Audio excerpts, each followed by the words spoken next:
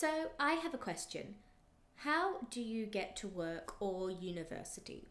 Car, bus, train, bike, walk? Do you spend this time listening to the same song on repeat or flipping between radio channels avoiding ads? Maybe you're listening to this very podcast on your daily commute. Well, if you spend a lot of time commuting and want to use that time for something productive, then you need to head over to audible.com to get a free audiobook.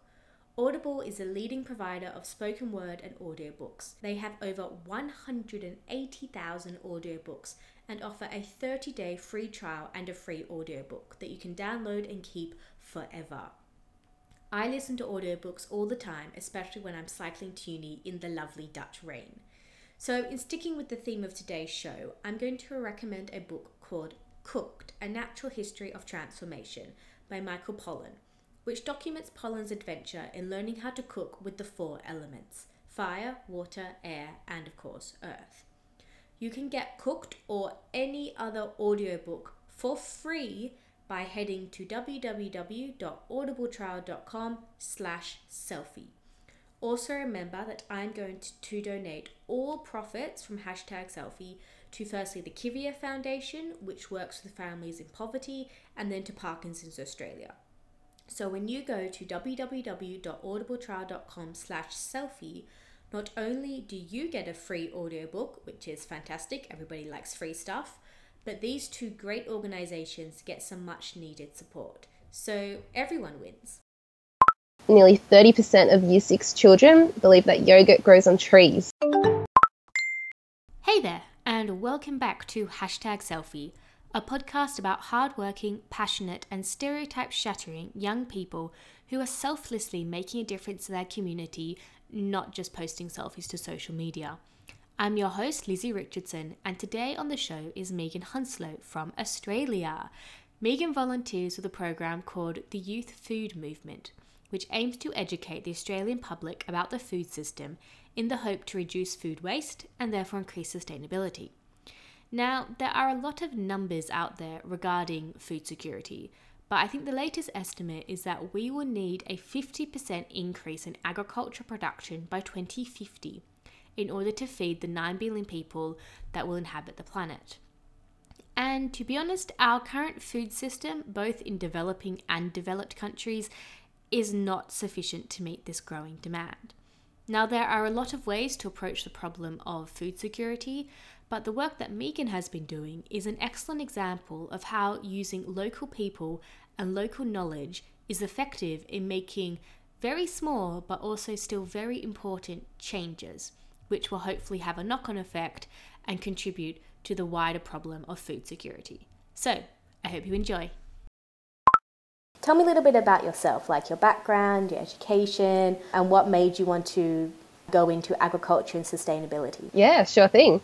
Thanks for having me. So I always find it interesting when people ask the question, because I always it's kind of a journey, and I mean, isn't everyone's kind of way into their career? It's a bit of a journey.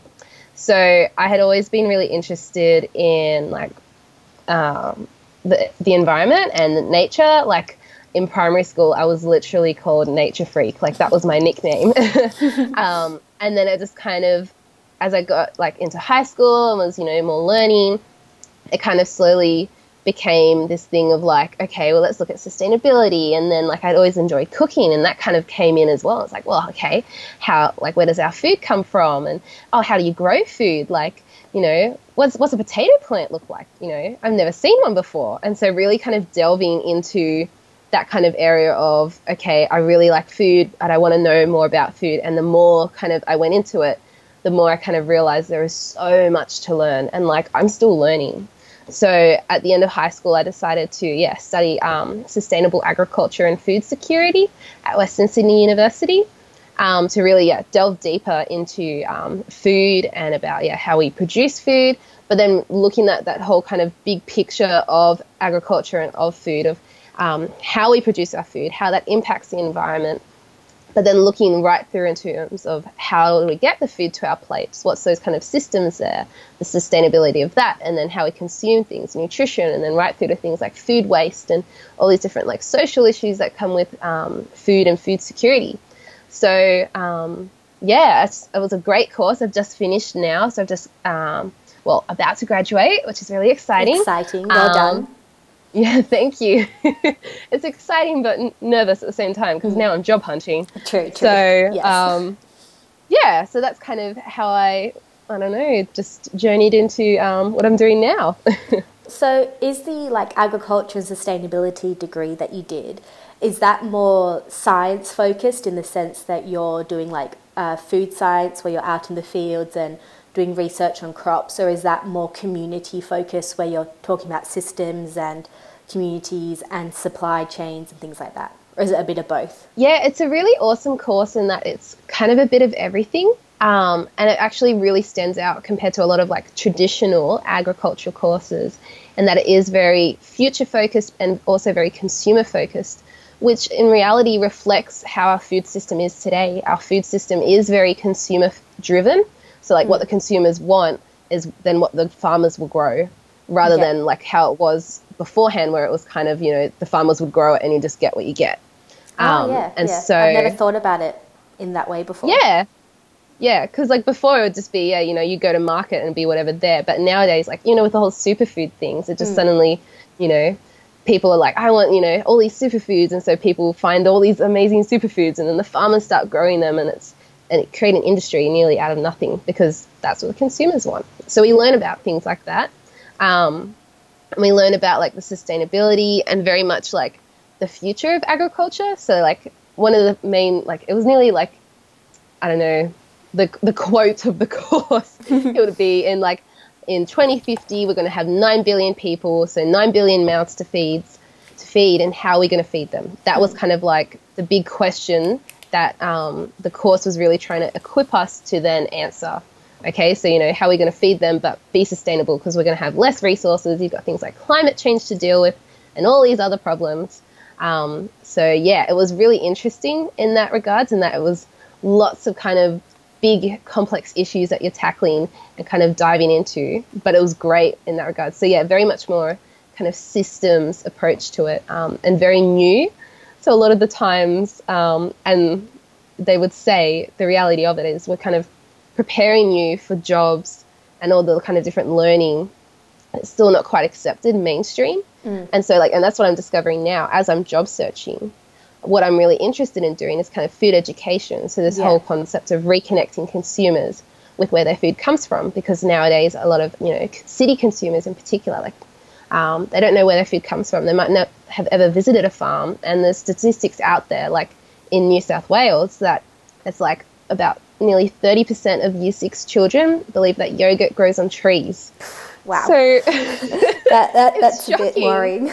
Yeah. Yeah. And I mean, that was a couple of years back, that research, but still, you kind of then think, is it worse now? But it's still, even that alone, that nearly 30% believe, they think that yogurt grows on trees. There's insane. So many things. And it's just, reconnecting consumers is very much where I want to go. But in terms of the jobs, there's not too many jobs in that area. It's very much, future jobs. It's growing, but it's just starting. So it's interesting situation. Yeah, definitely. So talking about education and reconnecting consumers, I know that you've done a lot of work with the youth food movement. Yeah, so kind of youth food movement was, it was kind of started on that basis of, it was just two curious young students actually that had just finished studying nutrition, and they were we know so much about how food works in the body, but we have no idea how it gets to our plates.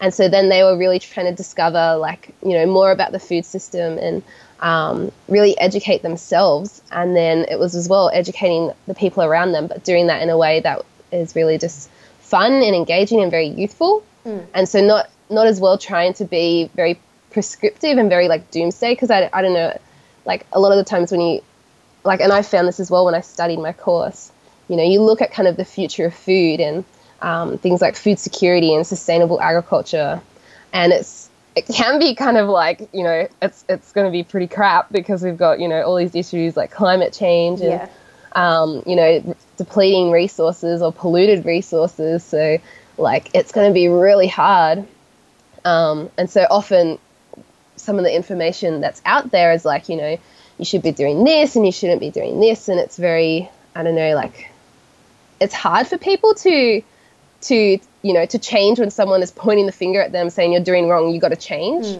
So the youth food movement, the way they approach this kind of education is doing these really cool events that are supposed to be fun. They're a bit laid back, like sometimes, we hold events in pubs, like it's pretty casual. Excellent. It's pretty good. You can just go along, you can have a drink, and you can hear from a farmer and just about what he does, and talk with him. So meet the producer behind your food. And it's just really that kind of, just that reconnecting, that really kind of community sense to it, which is really cool. Yeah, that's really interesting because like a lot of studies have come out about things like poverty, and when you tell people this is how many people are in poverty, or by 2050 we're going to have to produce 75% more food in order to feed everybody, because the numbers are so high and it seems so unattainable, people just back off. And so but breaking it down into small pieces that are tangible and that people can see is really, really important to create little grassroots change. So that's really interesting with the youth movement. So do you want to tell me a bit more about what your role in that organisation was and what you did? Yeah. So I've been involved with the Western Sydney chapter of the youth food movement for it'd be just over 2 years now, which is quite incredible. I didn't realise it was that long. The youth food movement has a number of chapters across Australia. So we've got, I think it's 6 or 7 chapters now. So it started in Sydney, and then it's expanded to like Brisbane, Melbourne, Western Sydney, Launceston, and then recently Wollongong. So that's 6. And so each chapter then runs different events. So what I do as co-leader, I've got another co-leader with me, and we just kind of basically coordinate our volunteers. So it's a volunteer-based organisation. So we have volunteers that, join up because they really, they like what YFM's doing. They're like, I want to, help people get more connected with their food, and I also want to get more connected too. And so, with our volunteer group, we then create different events and do those, and even just like being able to ourselves, we'll have like different internal like social events and like do different stuff together. Like some of the things our chapter's been doing of late is just having like, we call them cooklucks, where we kind of bring together all our daggy like bits of like fruit and veggie that might be about to go off, or it's been sitting in the back of our fridge like we don't know what to do with it. So we bring all those bits together, and then we're like, okay, let's make a meal out of it. So it's with like everyone's bits and pieces. It's like a MasterChef mystery box challenge. Oh yeah, it is. And it's really fun. Because you'll get really creative, and it's really cool to see people like, think of different ways to kind of use things up. And so, you're kind of peer-to-peer learning, and you're learning new skills because, there might be some people that, love cooking and can help teach some of the others that, might not be too sure about their cooking skills. And so that's been really cool. Like within our chapter, like you get, it's a really great kind of just like, little community where you just learn from one another. And that's something that I personally really love about the youth food movement, in terms of like, this lovely little, community where we can learn from one another, which is really cool. Awesome. So do you do much work in schools, where you go into schools and give presentations, or is it more just university sort of aged people who are your target? Yeah. So target demographic of YFM is 18 to, I think they say 35, because that's kind of like the young adult target that they're reaching to. So we don't do too much stuff in like schools, but more so like universities is like kind of prime thing. So our chapter's more university-based chapter out of the Western Sydney Uni, and I think that's the same with Launceston. But I think I know a little while back we kind of, YFM National kind of looked at our, volunteers and people within YFM. I think the average age is around like late 20s. Okay. So very much, young adults. Yeah. Okay. And do you think there's potential to like expand into schools? I think there's scope for that. I know that like our chapter, we recently did like a catering thing for the New South Wales Agriculture Teachers Conference. They had a couple of days spent at the Western Sydney University campus where we're based. And we had some staff members approach us to be like, we'd love for you guys to do like a 1 mile dinner, because that was an event we had done before, kind of like a 1 mile dinner thing for the conference for the teachers. So you can showcase local produce and then talk about like what YFM does. And so is that like a dinner where all the food is sustained from within a 1 mile radius of the location of the event? That's clever. Well, that's really smart. That's kind of like the base concept. It's usually quite hard to be within that 1 mile. So we usually just make it local. So like for us, it was within like the Hawkesbury area. And most of it was like, we sourced most of the fresh produce from 2 farmers that were, I think, at most maybe half an hour drive away. Oh, okay. So really good. So that was pretty cool. And we had through that some of the teachers come up, so high school teachers, and be like, this is amazing what you guys do. One of them was a local high school teacher and was like, I'd really love for you guys to come talk to our students. So, and I think, there's definitely YFM could reach to particularly like those people in year 11 and 12, especially, you know, thinking about like what they would like to do. Because like agriculture, like I am kind of biased, but it's a really great industry to go into because, you know, we're helping produce food and everyone eats. So it's pretty important. Yes, definitely. You said that you've just finished uni, you're job hunting now, but do you have any other plans in mind or future project to take either the work that you've currently been doing further or start something new? Yeah, it's a good question. I'm still really kind of figuring out what I want to do, but definitely in the future, like I'd love to really work in that space where it's that food education thing. And food waste actually has been something I've always been really passionate about. And I'm really interested in ways to work with farmers to kind of prevent it, or even just find ways to, like, you know, value add to their products or find a different market stream for the second grade produce. And it's interesting because I recently had a conversation with someone who runs like this, I guess you call it a harvest trail kind of network of farmers. And a lot of the times it's the older farmers, because like the average age of the Australian farmer is probably, I think the statistic was 62 or something. Wow. So old. Yeah. Wow. Okay. It's an aging workforce. So they're very set in their ways, but they're also, you know, a lot of them not on social media. So this was one case where it was this farmer up in the Bilpin area, and he has like a stone fruit and I think an apple orchard. And anyway, he had this just small little orchard of oranges, and he would just let the fruit fall because it was right between the 2 seasons of the apple and the stone fruit. So he had all this work going on. He just couldn't be bothered, and because it'd be more a pest kind of problem if he left the fruit on the trees, he just let the fruit fall and he did nothing with it. And this person I was talking to actually went to the farm one time, just traveling around, and the farmer was talking about it. He's like, I'll just take a box home, you know, I can feed it to my family. And he's like, yeah, whatever, take it. And he said it was like the best oranges he had ever tasted. Like they were sweet as, and they were amazing. And he's like, you know, why didn't you let me know? Like I could have organized to do like a pick your own day, because, you know, it's just an orchard of oranges. There's plenty there. But the farmer just didn't see that possibility and was like, I don't know how I would have done that. And it's like, no, we could have done that. Yeah. Yes. We could have put something out on social media. And a lot of farmers, they just don't see those opportunities because they're very much, you know, like this is what the market wants, or you know, and because it is still very like emerging, these kind of alternative markets for, you know, the wonky produce or the things that might not look as nice, because that's what he did say about the oranges, that they were quite like weather beaten, but they just tasted great. Yeah. So it's kind of helping those farmers, in particular the older farmers, to kind of realize those potentials and even just work with them to perhaps, you know, set up perhaps social media sites or set up different like pick your own days for the produce, or whether it's, you know, different value added products. But yeah, that would be something I would be really keen to do. But I don't know, I just, whatever opportunity arises, and if I can utilize my skills for, you know, helping to reduce food waste or helping consumers connect with their food, like, just see. So going back to, I guess, the overall question of food security, how are we going to feed 9 billion people by 2050?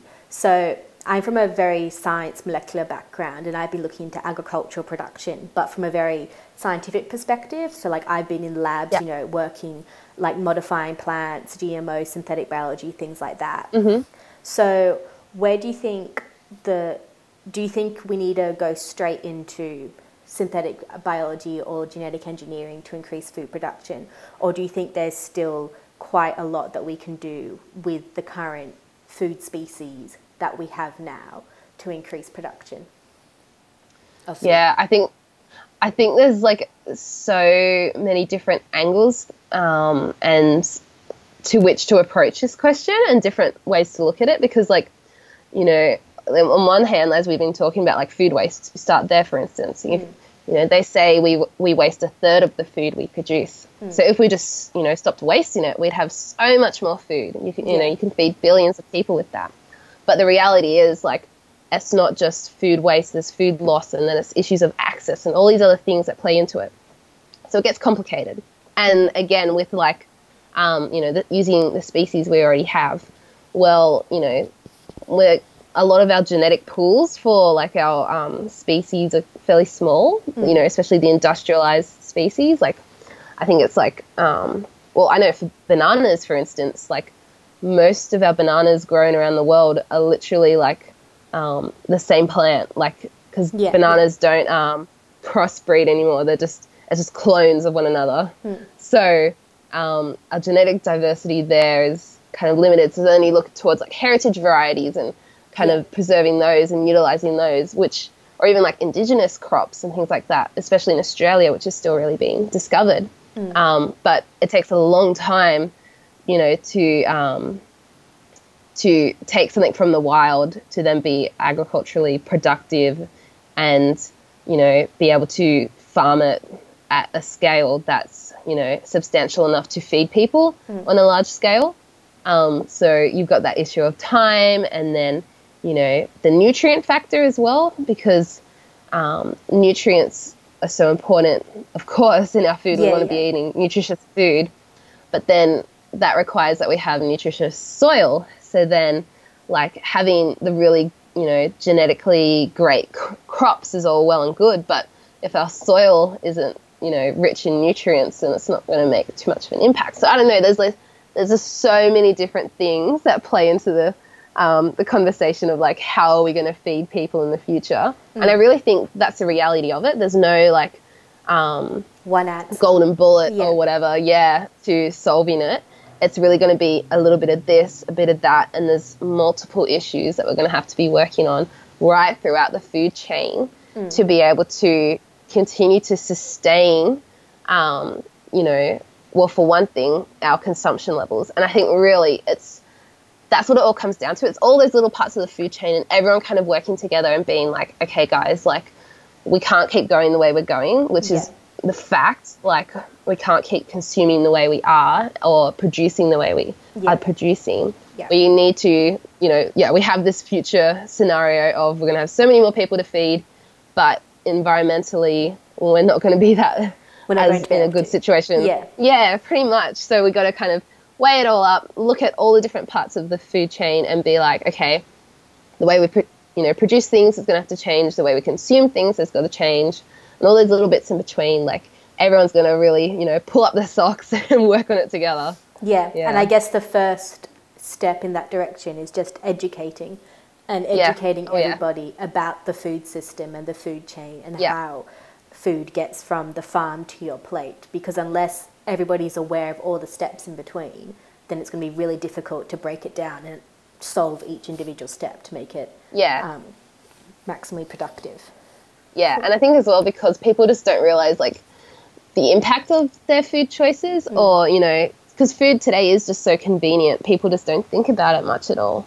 Food is just for pleasure. It's just so, you know, I can eat something that tastes good, or I can, you know, be able to buy something that looks nice, you know, Instagram worthy or whatever. So it's very much, it starts with that education thing of just getting people to sit and think about, okay, how does, you know, this food get to my plate? Who grew it? How was it grown? And what happens to it if I don't eat it? Like, could someone think about all the people that could have been eating that meal, or that whole food waste bit as well? Like, education. It's always education. Yeah. And so if people want to learn more about where their food comes from, are there any resources that you can point them to, or like good websites or information or organizations that we should get involved in? Okay. So I think like a great way to start would even just be like, perhaps go to a farmer's market or something like that. And actually like maybe meet a farmer for the first time and just, talk to them about how they produce their, spinach or whatever it is they've got on the table there, and just be like, just chat to them about it. If you can, go out and visit their farm. But yeah, farmers markets, and there's so many now that are popping up here, there, all over the place. Yeah, they're becoming quite like trendy now. Oh yeah. They're really great to just kind of start and even just get an idea of like what things are in season, during that time of year, and the things that grow around near you, because that will kind of reflect, your area. Well, I just wanted to end by reading a quote which you actually wrote. I stole it off one of your articles. Oh, yeah? It was, "The ideas of young people are just as valid as those of seasoned professionals," which was from your article on the University of Western Sydney group. And I think that's really important, because as young people, even though we're still at uni or just finished uni, we still have quite an impact in the world, and the work that you've been doing and the work that your group's been doing has really shown that. That was Megan talking about YFM and her role in educating the Australian public on food waste and sustainability. If you'd like to support the work that Megan does, or just get some more information, then make sure to head over to the Youth Food Movement website. All the links will be in the show notes. I would also really appreciate it if you could please subscribe and leave a review on iTunes, as it helps other people find the show and therefore helps spread the message about the great work that people like Megan are doing. You can also subscribe to my email list and follow me on all the usual social media platforms. Again, all links will be in the show notes. Thank you very much for listening to #Selfie, and make sure to tune in next time as we travel to Canada to talk with Amy, who is working to break the stigma around mental health.